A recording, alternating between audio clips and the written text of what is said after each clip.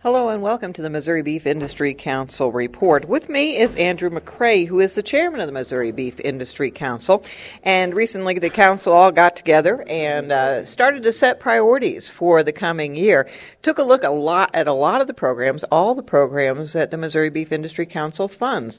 Tell us a little bit about what you discussed and what you think are important priorities for the Beef Council.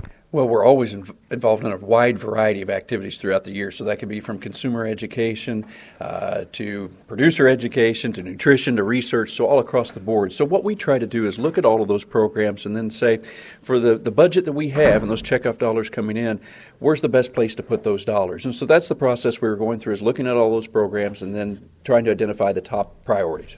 Now, some of the more important ones that we looked at were, of course, consumer education.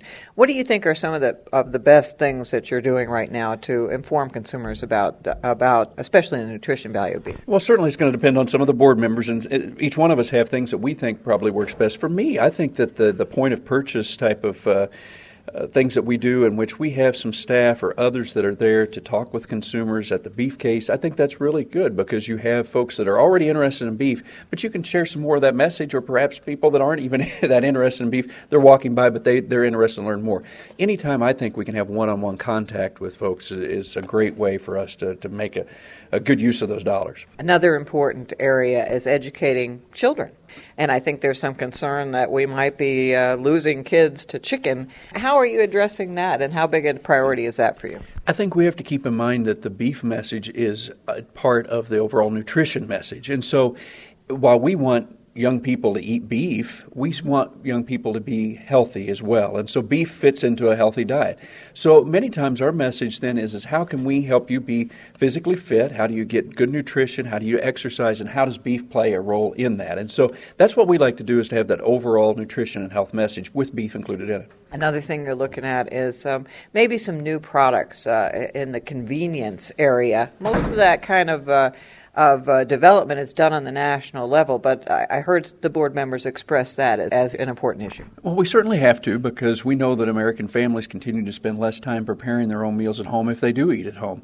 So there are certain products that are much easier to serve than others. And beef, while we have made some great strides in having easy-to-cook beef menus and things that are fairly fast to prepare, I think we continue to have to do that, because other products continue to do that as well. To make beef made easy, so to speak, is what we're looking for. Another area that we're looking at is indirectly targeting the consumer through influencers. What are some of the influencers that the Beef Council target? Well, I think that you're always looking at health professionals, nutritionists, folks that are always recommending different diets or exercise to the general consumer. So those are important people, because their voice carries a lot of weight in the community. And sometimes those health professionals maybe haven't had the information about beef or know how beef can fit into a healthy lifestyle. Perhaps they're getting their information from somewhere else. So anytime that we can be involved in that education effort is very important.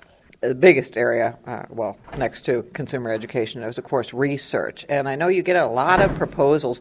How do you prioritize the kind of proposals that you get for people that are looking to do further research in the beef industry?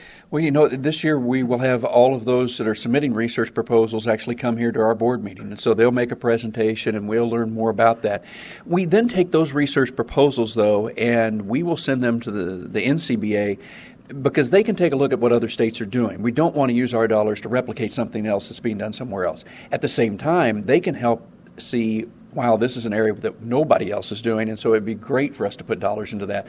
So not only do we look at our priorities here, but we try to get a national perspective to see how it fits into the whole message and where those dollars can be best used in research. Another thing that struck me here is the fact that you've got, 13 or so board members here, and everybody has their input. Everybody is able to give their opinions on these different programs. And maybe it's important for producers to know how that works. Well, the board members represent all parts of the state, and they even represent different segments, so meat processors, livestock market association, and so forth. And, even in this meeting, it was brought up a couple of times. Somebody'd say, I heard from a producer, and they said this, or they didn't like it, that we did this. And that's important for producers to know, that the folks on this board are producers themselves. And so whenever they can talk with one of us, those voices get brought to the board meeting. and producers who want to have some input should check on mobeef.org and find out who their representative is in their area. For the Missouri Beef Industry Council Report, I'm Cindy Zimmerman.